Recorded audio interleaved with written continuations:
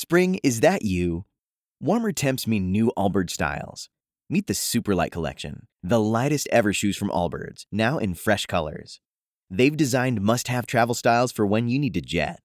The lighter-than-air feel and barely-there fit make these shoes some of the most packable styles ever. That means more comfort and less baggage. Take the Superlight Tree Runner on your next adventure. Its cushy, lightweight foam midsole supports every step, and the extra outsole traction gives you the grip to just go for it. The eucalyptus fiber upper adds next-level breathability to keep you going all day. Plus, the Superlight Tree Runner is comfortable and ready to go right out of the box. So, what can you do in a Superlight shoe? What can't you do is the better question. And because they're super packable, the real question is, where are you taking them? Experience how Allbirds redefines comfort. Visit allbirds.com and use code SUPER24 for a free pair of socks with a purchase of $48 or more. That's ALLBIRDS.com, code SUPER24. Blog Talk Radio. He's a man who's going to tell you like it is. You can never be afraid of something that you don't know about. Now that's ignorance, and for us, ignorance is not bliss. He's a man who's not afraid to talk about the real issues and not skate around it. Don't you think it's about time that you got tired of where you are? I mean, you have got to be ready for God to do something for you and let Him move. He's a man who loves his God, his country, and his people. I'm going to be honest with you. I'm not too fond of the political state of the world, and particularly the U.S. as it is right now. But if you want change, you have to make it happen. You can't keep settling for less than what you ought to have. He's a man who's sowing seeds of life, love, and liberation to anybody who's willing to hear. There comes a point in time where everybody just needs to shut their mouth up and listen to God. And God is the one who will lead us, and God is in all truth. He'll tell us everything we need. That covers every area, every facet, from politics to church to you name it. God's got it covered. He's a man that seeks the heart of God for the people of God. You're listening to Zero Today with Pastor Lorenzo Neal. Good morning, and welcome to Zero Today. Again, I am your humble host, Pastor Lorenzo Neal, hailing from Cajun Land, USA, here to present you with seeds of wisdom, insight, empowerment, and liberation. We're presenting a message that is engaging and transforming, and hope to empower you, our listeners, to engaging and impacting the world around you. And as always, you're welcome to join us on this illuminating journey. We are doing this Facebook Live as well as live on blogtalkradio.com/Zero Today. So we thank all of you who are listening on both outlets. We appreciate your support. And this video will also be on YouTube. So if you're following on YouTube, I want you to hit that like button, subscribe to my channel on YouTube, and also follow us on all our social media. We are on Facebook, Zero Network, and you can go and listen to our archive shows all the way back to 2011. We're also on Twitter at Zera Radio, Zera Radio. That is the show handle. My personal handle is at Lorenzo T. Neal on Twitter. And those are all the social media that we're on. We thank you for joining us. We appreciate your support. And we have an interesting topic that we want to talk about today. In regards to the issue that's going on with, not the issue that's going on, but the situation that happened with the hip-hop artist Nipsey Hussle. Now, I'm going to admit, right off, I don't know much about anything about Nipsey Hussle until this incident happened, and I've garnered a lot of affection for him and what he was doing, and as well as for his family, his daughter and his, I don't know if that was fiance or wife, or they say partner now, so his partner. So we're going to talk about that.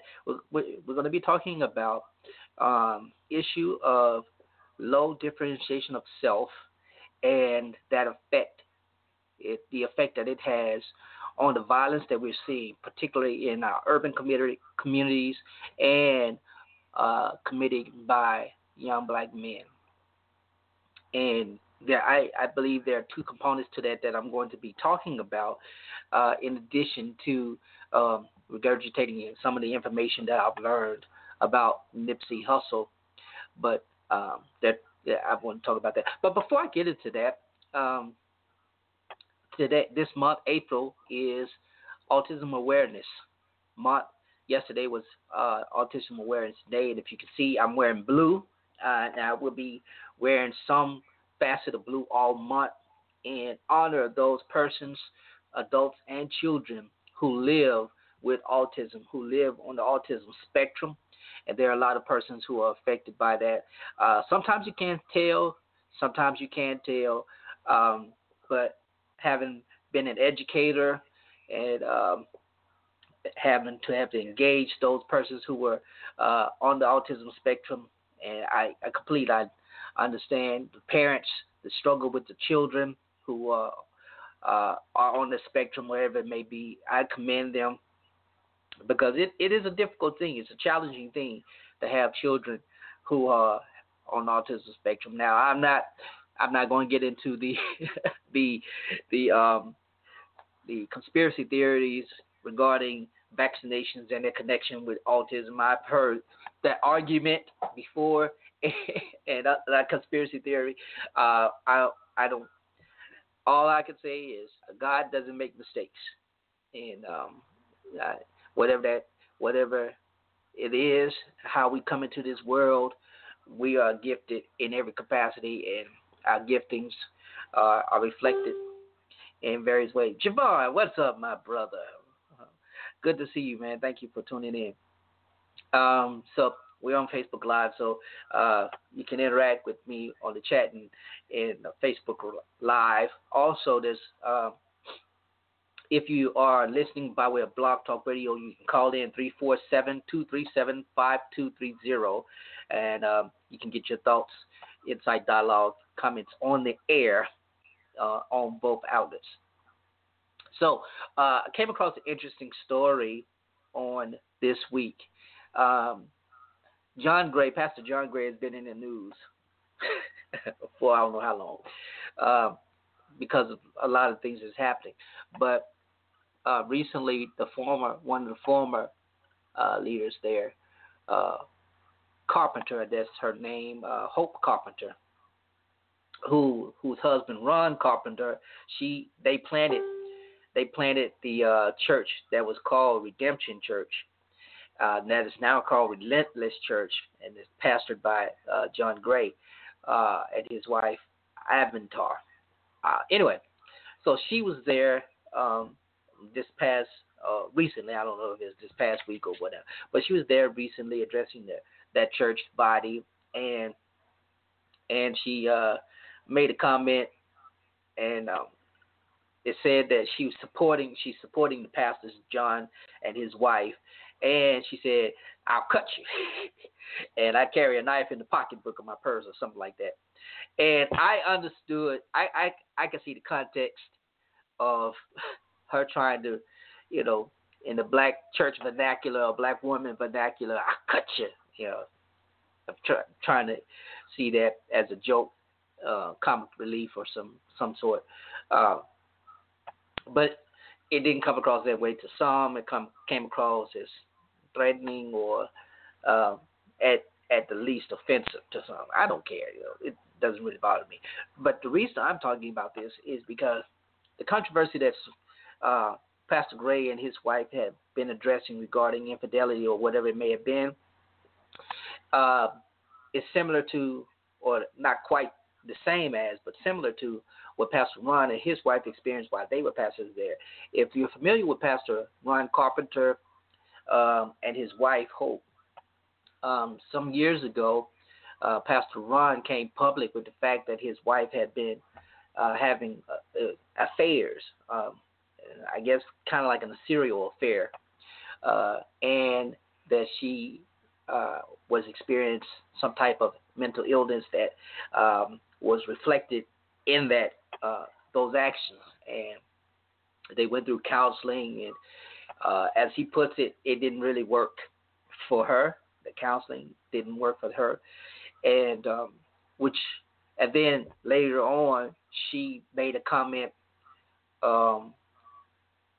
I can't recall exactly what it was, but it was during the Trump, during the campaign season 2016. She made this comment, and that went viral. That came across as racially insensitive at best, and so that probably contributed to their leaving their church, Redemption Church, and going over to California, where they now pastor Redemption Church. They took over another church in California. I think it was called whatever, but they renamed that church Redemption Church. They rebranded it Redemption and handed the reins over to John Gray and his wife. Now, I as I analyze this, I think about maybe of that leadership need to address the issues that they have in pastoral leadership and flaw. Including, when I speak to that, I speak to myself also, because, when we address flaws, we can't do it without looking within ourselves and seeing the mote in our eye.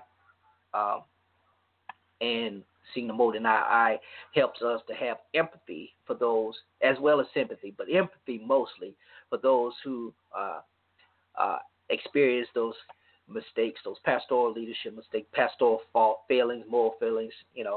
We all have them, and it's our responsibility as pastors to love and care both for those we serve and lead, as well as for ourselves. And I think we can all benefit from that. But I just thought it was a bit comical to me that that what she said was taken that way by some. And but again, I pray for all church leaders. Whatever, we all in need. Pastor Gray is in need of it a little bit more than some of us, but we all in need of it, because it may be him today, it'd be another pastor tomorrow, it might be me the next week. We don't know. Even at our best, even at our moral best, our moral highest, we are still flawed. And when we realize that as part of our ministry and integrate that into our preaching and our healing, and we'll see the great results. But anyway, I digress. I didn't mean to go into all of that. I just wanted to share that. I also want to encourage, if you are not aware, Pastor Dr. Tony Evans, or wonderful person that I admire. And he will be here in the Jackson metro area later this year for our Embrace Multi-Ethnic Church Planning Conference.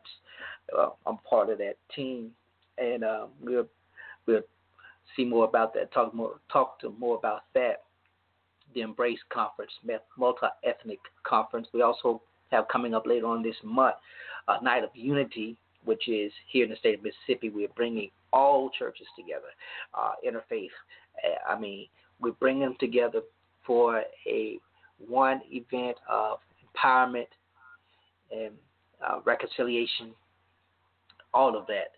I believe that's April 27th.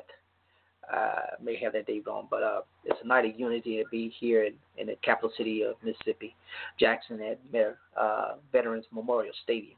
So we're looking forward to that, and we're putting that out there. Also, while I'm on this roll, doing all these plugs for all these events, my latest book is out. It's called Reflections from the Pastor's Study, and it is available as an ebook on Amazon, Kindle ebook, and also there's a hard copy that's also available. You can go to Amazon. You can also, I'm gonna have it live on my website in a little bit, but you can go to my personal Facebook page, and you'll see it there. The link there that you can go, and it's still available for pre-order. So the ebook is still available for pre-order. The physical book, the paperback, will be available. I think next week it'll be available for order, and you can. I'll give you the information on how you can order the paperback Either way, you can go to Amazon, and it'll also be available at every major bookstore. So you can be able to order it at Barnes and Nobles, Books a Million, all of that, and we'll be putting together a personal tour, book tour where you can purchase it for me. And hey, cuz, good to see you. Thank you for joining in.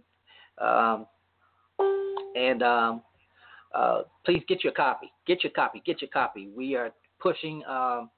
We're trying to get a 500 sales for pre-orders if we can do that, and I believe we can do that. So go ahead, go to Amazon, download, purchase your pre-copy, and it's only $5.99 for the ebook. It's $15 for the paper copy. The paper copy. So go ahead, order your copy today. Reflections from the Pastor's Study, and I appreciate your support. Thank you so much. Thank you so much. Thank you so much. All right, enough of the advertising. Let's get into the topic of the day. So I, like many of you, heard the news. Good morning, Rochelle. Thank you. Carmen, thank you. I appreciate you for purchasing your copy. If you purchase a copy, a physical copy of the paperback, I want you to please take a picture. Let me know that you got it. If you have the ebook, still let me know. Pastor Mills, good to see you. Thank you so much for tuning in. So, like many of you, learned the news about the assassination of hip-hop artist, entrepreneur, and civically engaged, socially engaged person, Nipsey Hussle. And I cannot pronounce his real name. I'm not going to even try it, but I leave it at Nipsey Hussle. And that he was assassinated in broad daylight this past weekend in front of his business. It grieved me to hear that.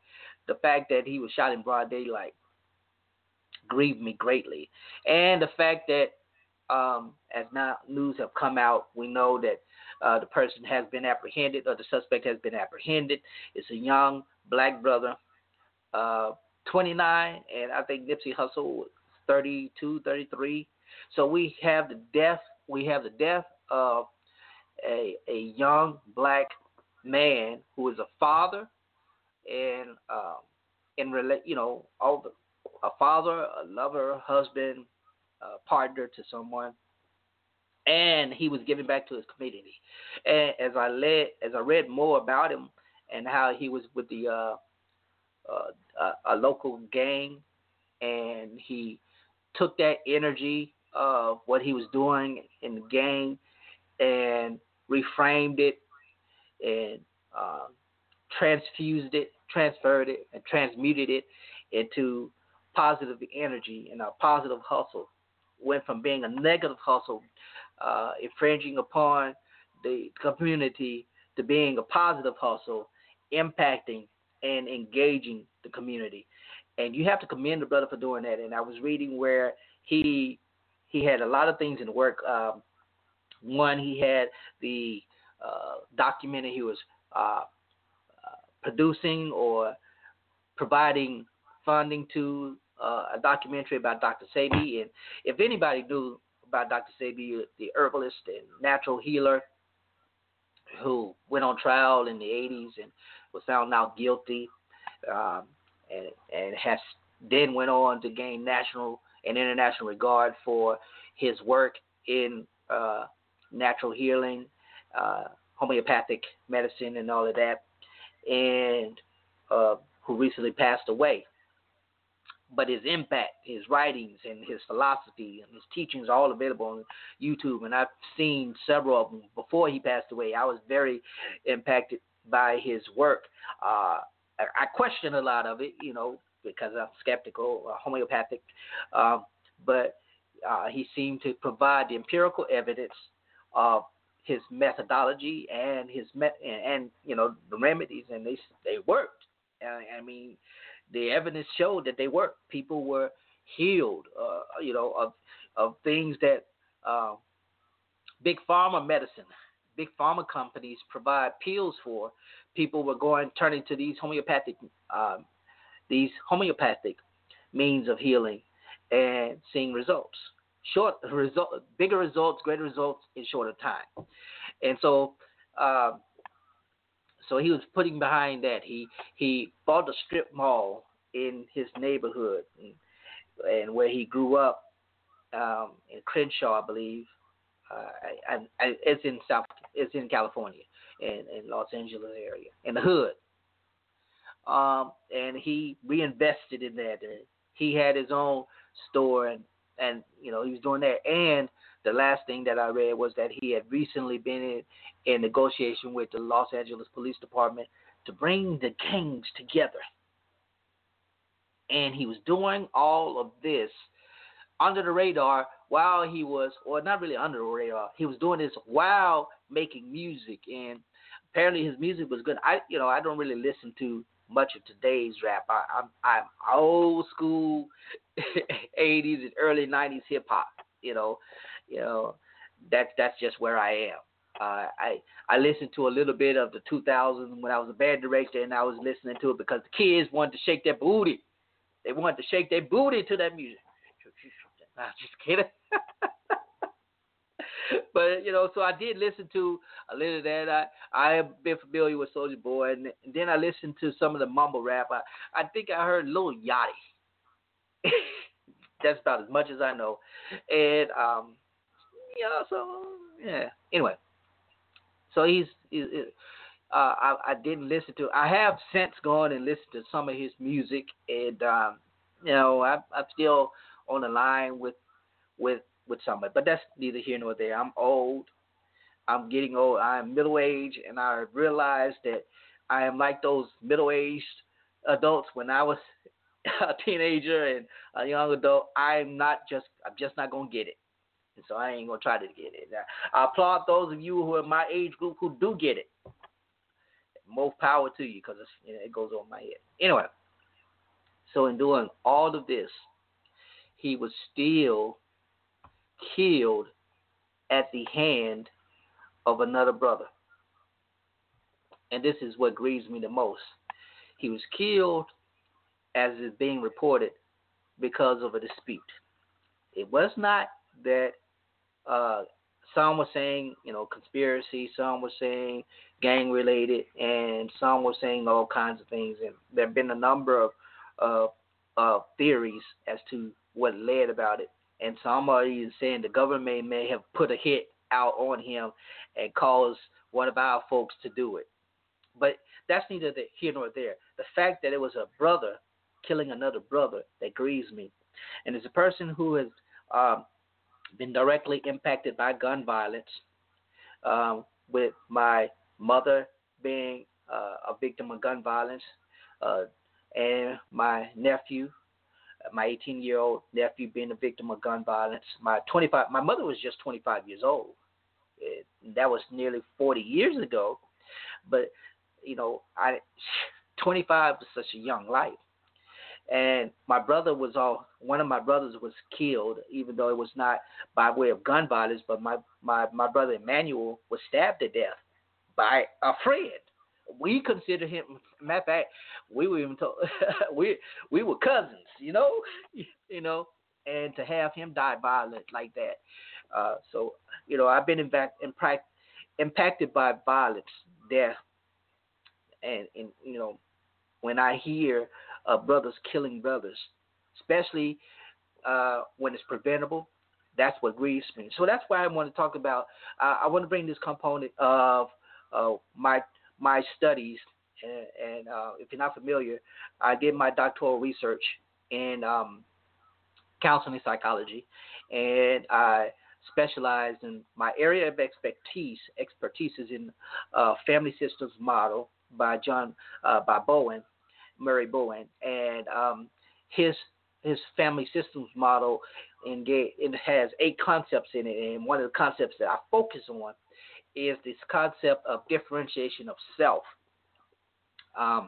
And I focused on it from a clergy perspective and ministry perspective and ministry professional perspective.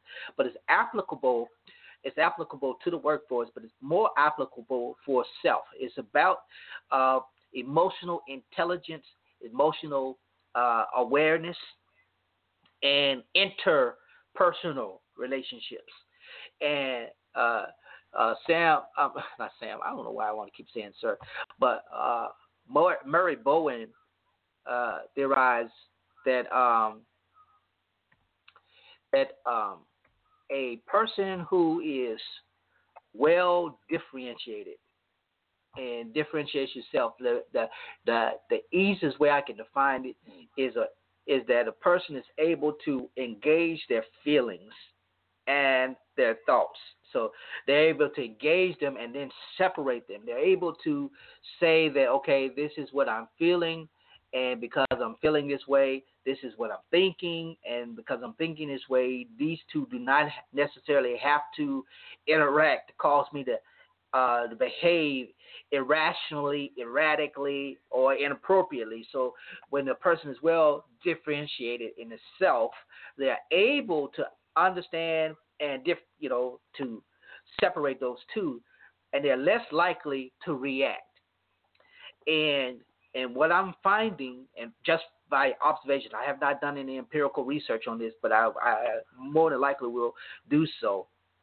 But what I'm finding is, if you look back over the last 4 generations, and I'm saying 4 generations because you go back to the 60s, the 80s, and the 2000s, and that's 3 generations, so I'll leave it at that. The 60s, the 80s, and the 2000s, and you'll see a similarity. And again, I don't have the empirical research because I have not done the empirical research. This is just by observation.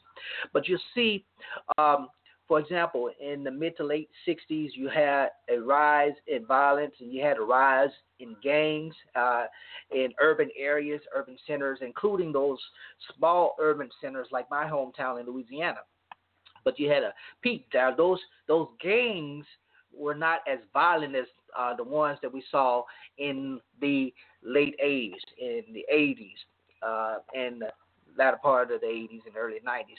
And even those gangs were not as violent as we see now. And what we're seeing now, just again by observation, not by empirical research, but what we're seeing now is even if those persons are involved in gang, what we're seeing is a higher reactivity. In other words, hey, Ross, thank you for joining.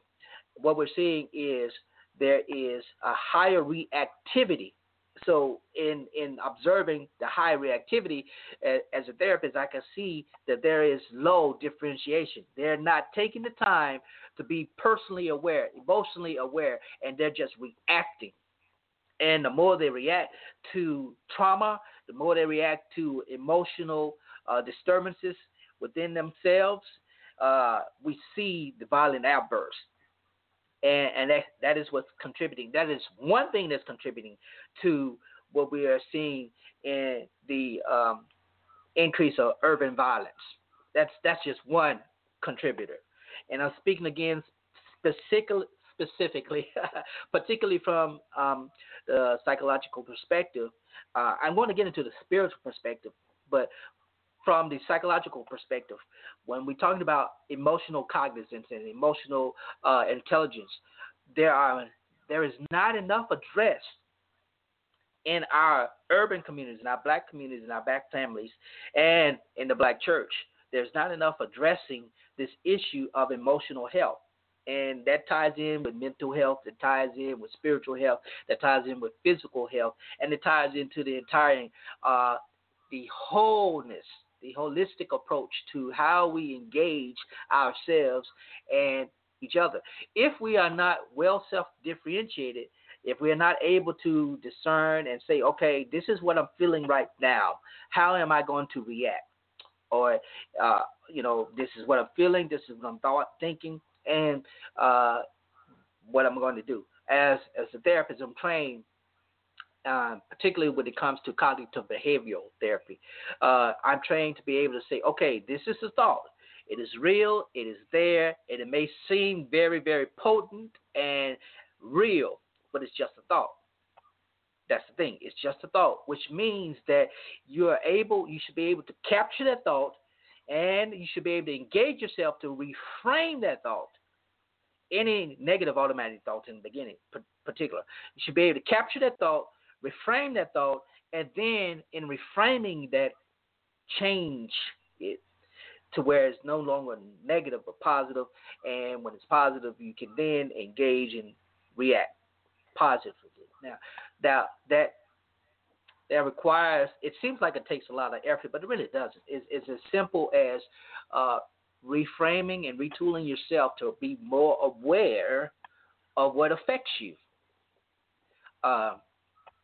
Now, when it comes to differentiation of self, we when we're flooded with emotions, when we get overwhelmed with emotions, the likelihood of us making proper logical decisions decreases.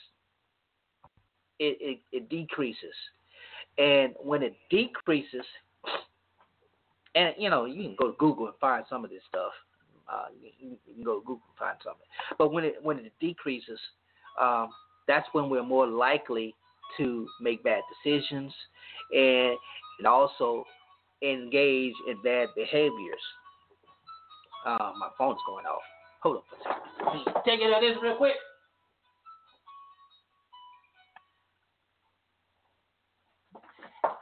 And I'm back. All right, but when we are not as well differentiated, when what happens is the emotions that we feel, that we experience, we are unable to critically assess them. And when we're unable to critically assess them, and it doesn't take a long time to assess it, it doesn't mean that you have to sit and think and ponder for a long time. No, it's just meaning that the moment the thought comes in that split moment, you have the opportunity to engage it positively or negatively. You can say, okay, I'm thinking this, and this thought is making me feel this way, but I don't have to think or feel this way because none of those are actualized. It's not actualized until I make them that way. Until I say that, okay, yeah, I'm feeling this way and I'm thinking this way, but I don't have to really feel or think this way because of A, B, C, D, or E, whatever it may be. And again, it doesn't take a long time to do that. It only takes moments to do that. Now, a person who is well self-differentiated will have the means to, even if they do react emotionally, they'll be able to understand, okay, this is an emotional reaction, but I can control how I react to the emotions. I can control how I react to the individual I'm engaging, or if I'm engaging myself. When I have clients, particularly with family therapy, when I have clients who are engaged in marital disputes, the biggest thing that they find is when it comes to the idea of differentiation of self and engaging their partner is like, okay, I'm feeling this way, but I'm hearing this thing. And the partner saying this, I'm hearing this way. I know it's not the case, but this is what I'm hearing. How do I react? And that can be fun sometimes. But when we have black men, we have young black men who are very low when it comes to esteem, very low when it comes to engagement with themselves, very low when it comes to validation from men, older men, and even they're finding themselves having to validate themselves in a physical manner without being validated emotionally. And then we're not talking about creating pansies or anything like that, but it's about engaging them and finding them where they are and engaging them in that manner. I believe now when it comes to the case of Nipsey and the young brother that killed him, I won't call his name. I'm not going to call his name. But the brother who killed him, they were engaging each other. Now, they're in the hood. So let's put this in perspective. They're in the hood, and both of these brothers have been engaged in the hood upbringing. The way they interact has always been, at each other. This is how we engage. We don't really, even if we're in the same clique, even if we're in the same, hood, whatever. This is how we're going to come at each other. We're always going to be at each other's throat. We're going to be looking out for each other, but we ain't going to really be trusting each other. And there's always going to be me against you, you against me. Even if we're on the same, I'm going to be watching you, watching me, watching you. When it comes to it from that way, it's challenging to engage them and help them reframe that interaction. And then when you have if reported, that this person who carried out the assassination was emboldened to do so. I mean, he was just that angry. He was just that angry at the brother, at Nipsey, for whatever it was they were in dispute about. Just that angry to be able to take out this anger, to emote with a weapon. That's what he basically was doing, emoting with a weapon. Now think about that. You take all that energy and all the emotions that is driving that energy, and all the energy that's driving that emotion, and you put a weapon, semi-automatic weapon, in your hand, and you can cause a lot of damage. So he's emoting with this weapon, and it wasn't sufficient for him just to emote. He had to go in and kick the body and make sure, let him know that I got you. I got you first before you got me. And there are many black men, young black men, beginning in as young as 4th and 5th grade, with that aggression.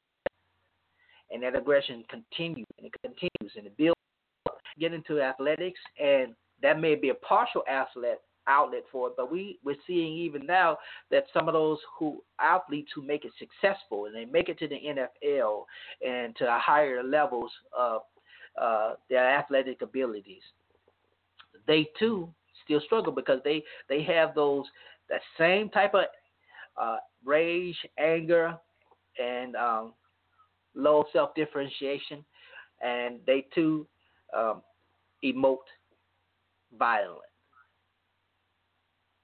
And it's some would say it's cyclical.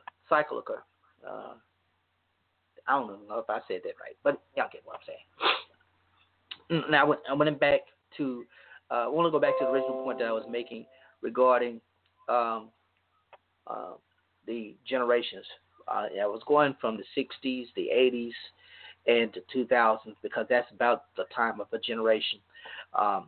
For example, those persons who were young adults in the 60s, they were in their late teens and early 20s in the 60s, are the ones who gave birth to my generation in the 70s and early 80s. And then those who were born in the late 70s and early 80s gave birth to the generation that was born now in the 2000s, who are now in the early 2000s, who may now be teenagers, late teenagers, or maybe even in the early 20s, late 90s or 20s.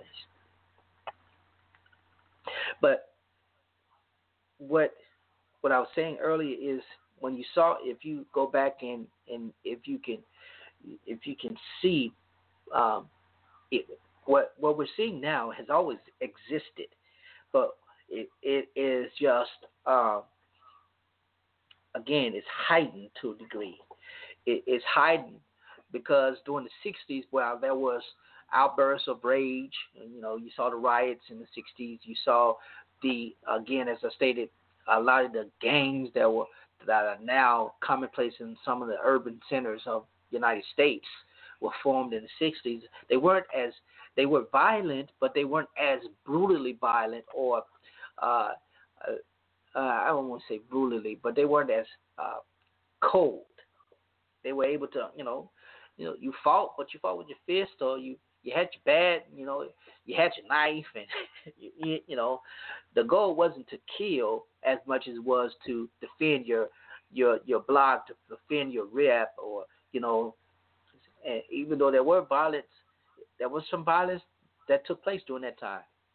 And with my generation, by the time I came up, we were seeing the full-fledged effect of the gang life. I never forget the documentary Banging in Little Rock. I don't know if y'all remember that, but I had the opportunity to live and work and teach in Little Rock, Arkansas. I got to meet one of the persons who was a part of that documentary and who is now reformed and in ministry and doing wonderful work still in the city of Little Rock. But, I saw that documentary Banging in Little Rock, and I was like, yeah, this, of course, I was the nerd, so.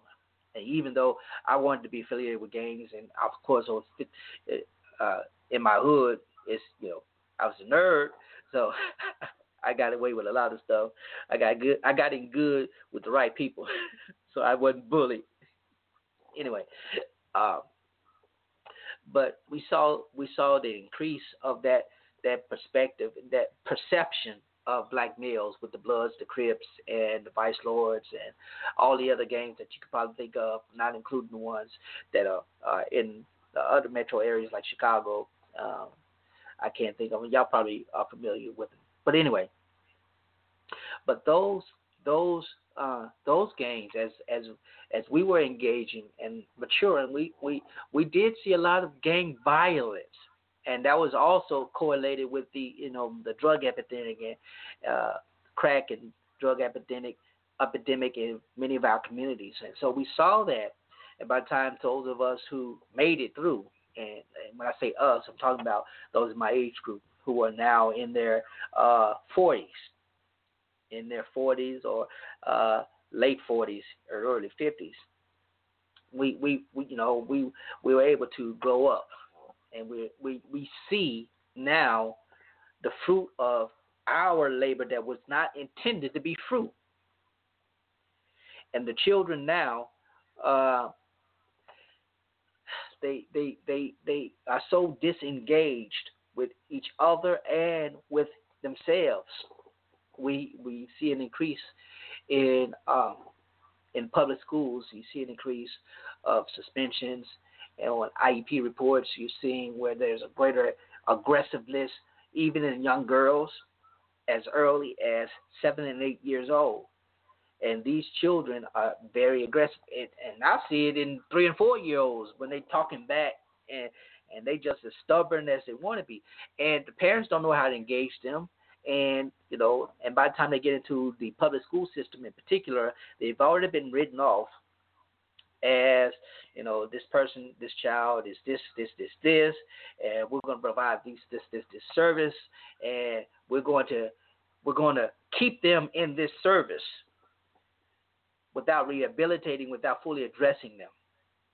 And, the more we do and provide to them, the worse the behavior gets. And by the time they're in high school, a lot of times, 9 times out of 10, and I do say 9 because it is a great number now, great number of them have a habitual offense with their behavior. Now they may not be criminalized. They may never, they may never go to juvenile hall or anything like that. But their behavior has been habitualized to the point that any time they do something, it's already expected that they're going to act out in some capacity. Now, when you add trauma to that, and you add the trauma of typically really being homeless, so you have no home stability, so you're moving from place to place. You have no spiritual stability. You don't go. Their parents don't go to church. The parents don't take them to church. If they do go to church, it's for special activities like church field trip or vacation Bible school. That's the only time they really get engaged with church, or funerals and stuff like that. So you add that trauma. Then you add the trauma of the environment of the school, if they're in a public school. And unfortunately, I've taught in public schools, so I know the environment of public schools. I've taught in Title I, and I've taught in private and parochial schools. So I've been able to see both perspectives. And Reverend Dandridge, thank you for joining. You're absolutely right. There is through pipeline, PRISM, ADD, and ADHD. I can talk because I have been diagnosed with ADHD. That's me. So yeah. And anyway, but you're correct. By the time they're assessed in that manner, as young as first and second grade, they have become habitualized offenders behaviorally. And that continues on. The expectations is not as much for them to improve in behavior, and they don't improve in behavior. They may improve academically, and that's commendable. They may improve academically, and they may graduate, and they go on, and but they do not improve habitually, behaviorally. And so when you add other components as they grow up, that puberty hits and that rage against the machine hits, and it seems to be more intense in this generation than any other generation. Again, I have no direct empirical evidence for that. This is just by observation. So please, if you have any comments, don't just come at me saying, this is more speculative and observationist than anything else. But by the time they get into that emotional age and they're experiencing puberty and romantic things and all of that stuff, if that behavior is not fully addressed and it's been going on, they've been in this specific behavior habitually, then likely when you add that emotional component to it, and they're unable to differentiate the emotion, they're unable to take time, step back, analyze, rationalize, and they just react. That's when you get situations like this. This is that can lead to. I'm not saying it does, but it can lead to the violence that we see. And again, Reverend Daniels, you're actually right. We got to stop stigmatizing our children. We have to. They are traumatized. There's a report that was just recently released, and I cannot think of it. And when preparing for this, I was reading a whole lot of things, and I came across a report where there are these children in this generation are more stressed about some everything, and they are stretched emotionally, and they are stressed. And I didn't think they could be as stressed as an adult, but there's a lot that they're experiencing that we don't really take in consideration, and we are unfortunately as adults we kind of ignore because we think you ain't got what you in emotions for, what you in your feelings for. Now think about these black men who go through the experience, and we don't take the time as adults, especially as older black men, to engage them, to be their mentors, help them understand the emotions that they're experiencing, help them put it within a construct and framework of channeling their aggression, finding something to channel their aggression. You're right, Rosalind, anxiety is in an all-time high across the board, and it's not just for children, but it's across the board, adults too. I didn't think I had the problem with anxiety until I was diagnosed and realized that I had general anxiety disorder. And there are many people in this world that suffer and are living with general anxiety disorder, and the children are living with that. And there is no, in the black community in particular, we don't talk about this. We're not encouraged to go see a therapist. We're not encouraged to talk about it and to express yourself. It's still, I love this and I hate this at the same time. Black mothers, I love you and I'm glad, but I hate when you yell at your children, when you raise your voice at your children, when you call your children out of their names. That sticks with them. That is embedded into their self-identity. And later in life, they in turn react. They do. And it could start young, but I know it's a part of black culture because my grandmother did it to me. And I see my nieces, my cousins do it to their children, and it's funny because it reminds me. I'm like, man, yep, that's how it was growing up. But I am grieved by it because I know it's part cultural and it's part emotional for whatever component, and it's a combination of those things. And I'm tired just thinking about that. But the young men, that is not engaged. When that anger and that aggression is not engaged, what you have is people who cannot resolve conflict. When people, black men, cannot resolve conflict. I remember growing up watching the dice game. And I ain't going to say what I played or not, but I watched. And what movie was that? Harlem Nights. Harlem Nights. If you watched Harlem Nights, you remember that scene where there was the dice game, I believe it was. I hope it's the right movie. Anyway, I don't know too many people who got killed. I know a whole lot of fights that happened behind a dice game or behind a game of spades. Either one of them. Dice, spades. Now, I don't know any too much fighting on dominoes. I don't know about the bones, but spades and spades and craps, man, that was going to be some fighting. Somebody was going to be mad if their money was taken. But I digress.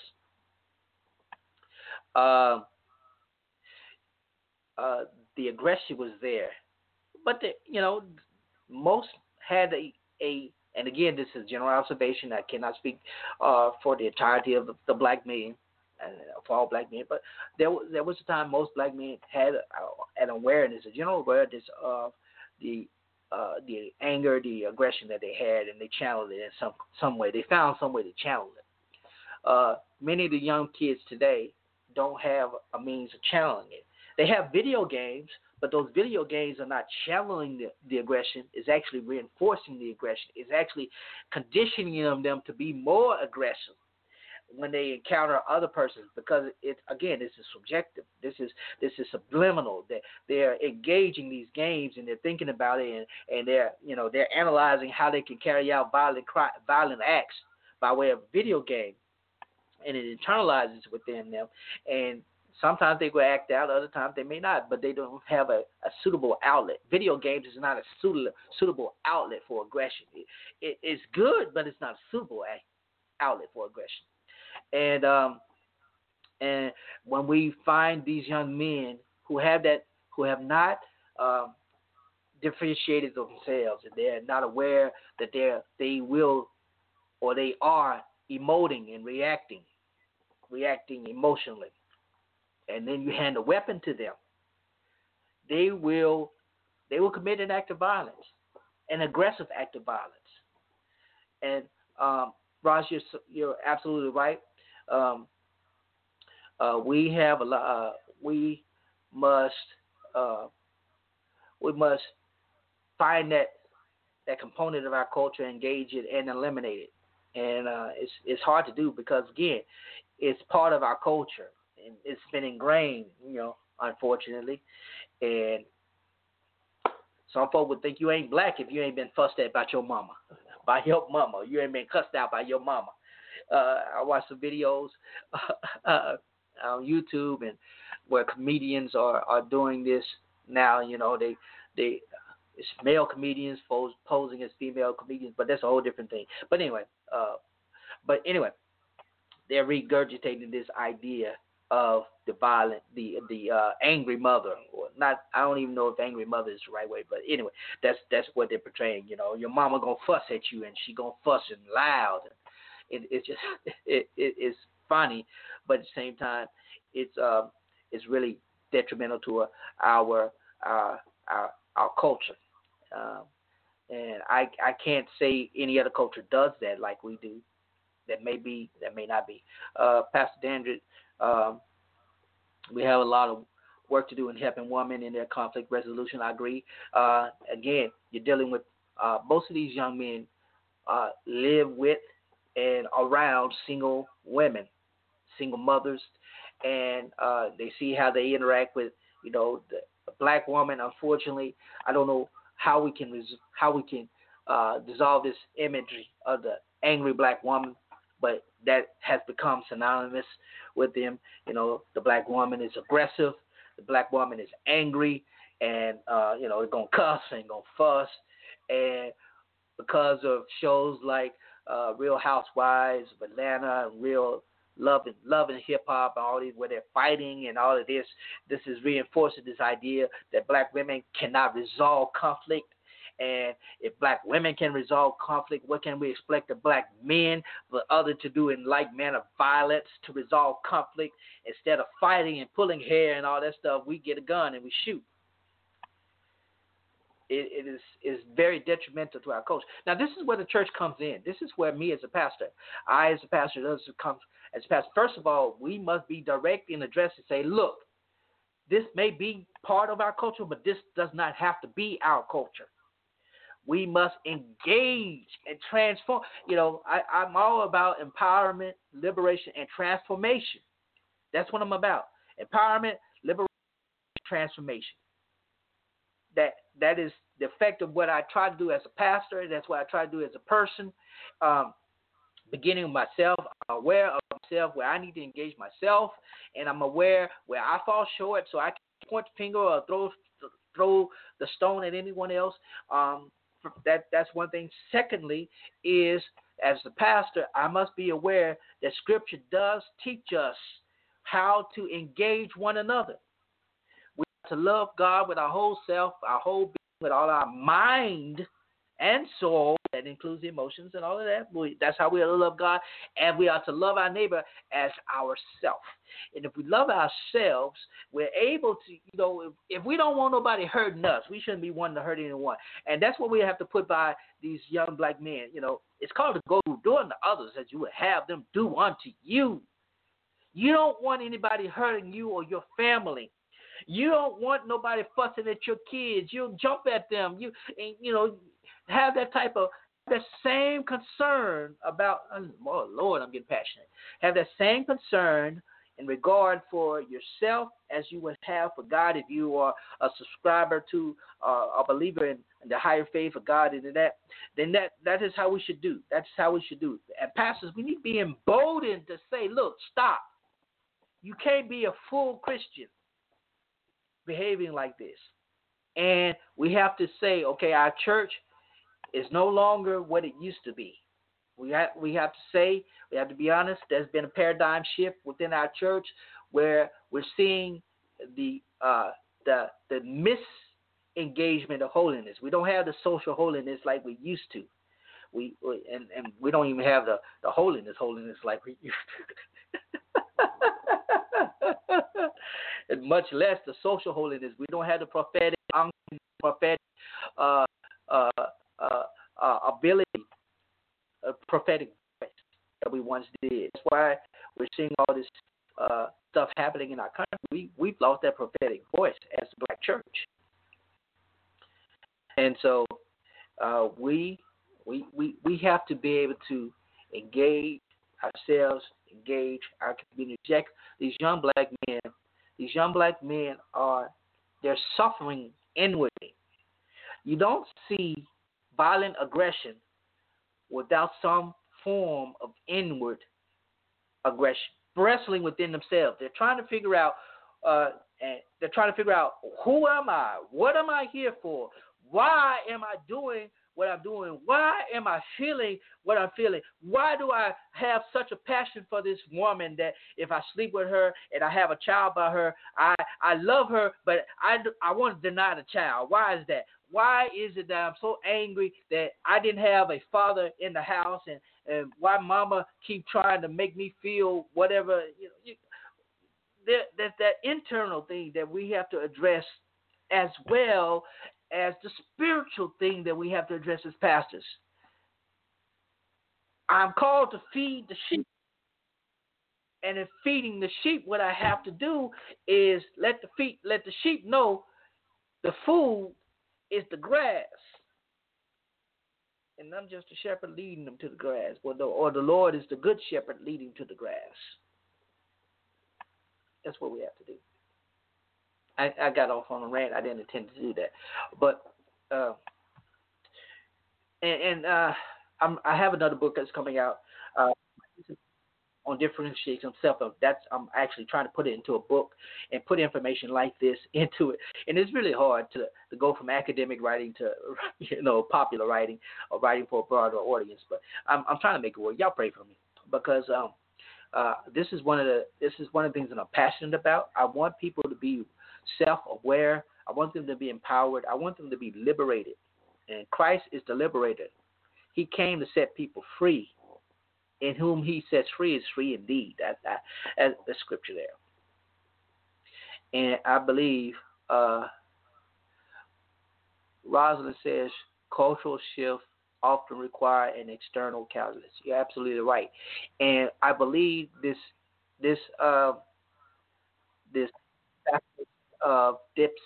Hussle will serve as that cultural catalyst. Dr. King's assassination, Malcolm X's assassination. I'll go so far as to say Tupac and Biggie's assassination served as catalyst for the hip hop community in many regards, because they realized the violence that was perpetrated by their words, even if they themselves were not perpetrating their words. The imagery and all of that was doing so. And we have to have a cultural shift. The cultural shift starts with a mind shift, which leads in turn to a behavioral shift. And that's what we're here to do. Now, I got to get off here. I went over my time. I want to invite you again. We'll try to do this as every Wednesday as we can. I want to invite you to get your copy of my newest book, my latest book, Reflections from the Pastor's Study. It's available for pre-order now on Amazon, Amazon Kindle. The paperback will be available. You can go to Amazon and search, or you go to my website, LorenzoTNeal.com, and search. Or I got the link up there on my page. I'll put it back up later.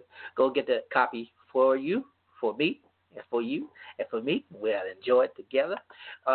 Continue to be in prayer for all those who lost loved ones. Solicit your prayers on behalf. Thank you, Reverend Dandridge. I appreciate it. A lot of people have lost lives to violence, and as an advocate against gun violence, advocate for gun violence prevention, as part of the Everytown Survivor Network, I want you to please get engaged. If you know persons who have been affected by gun violence, I want you to connect them with the Everytown Gun Safety Survivor Network, and you do so by texting 64433 and text join, and they can get connected with that. I provide counseling services. If you are in the local area and you want to explore this topic that I'm talking about, differentiation of self, or with yourself or with your spouse, your partner, I'm available for that. And you can hit me up on the inbox and or hit me up on email, pastorlorenzoneal@gmail.com, and we can make a connection, and we want to go into that. I think that's about all. We're getting ready to wrap up with the Lenten season, and if you've been participating in Lent, if you've been fasting, I pray that you can hold on to the end. I'm trying to hold on because I want me some crawfish on Good Friday. Reverend Ford Moore, we need the understanding that male influence and role models must also come from outside the family. Continual ministries and programs to engage young black males are essential. Yes, ma'am, they very much are essential. I'm glad you brought that up. Hip-hop community is on edge and cognizant to do right with assassination of Nipsey Hussle. I agree with you altogether. I agree. All right, I've got to get out of here. Thank you all for tuning in. I appreciate you. Again, this will be on Facebook.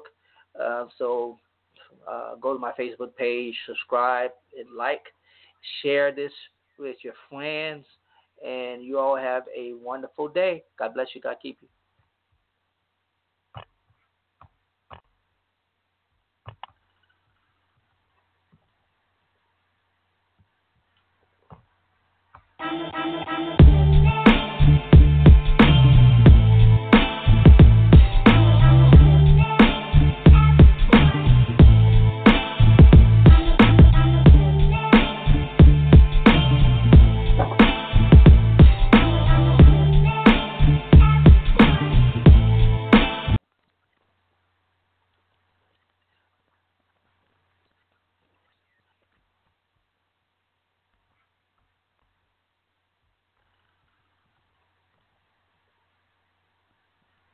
It is Ryan here, and I have a question for you. What do you do when you win?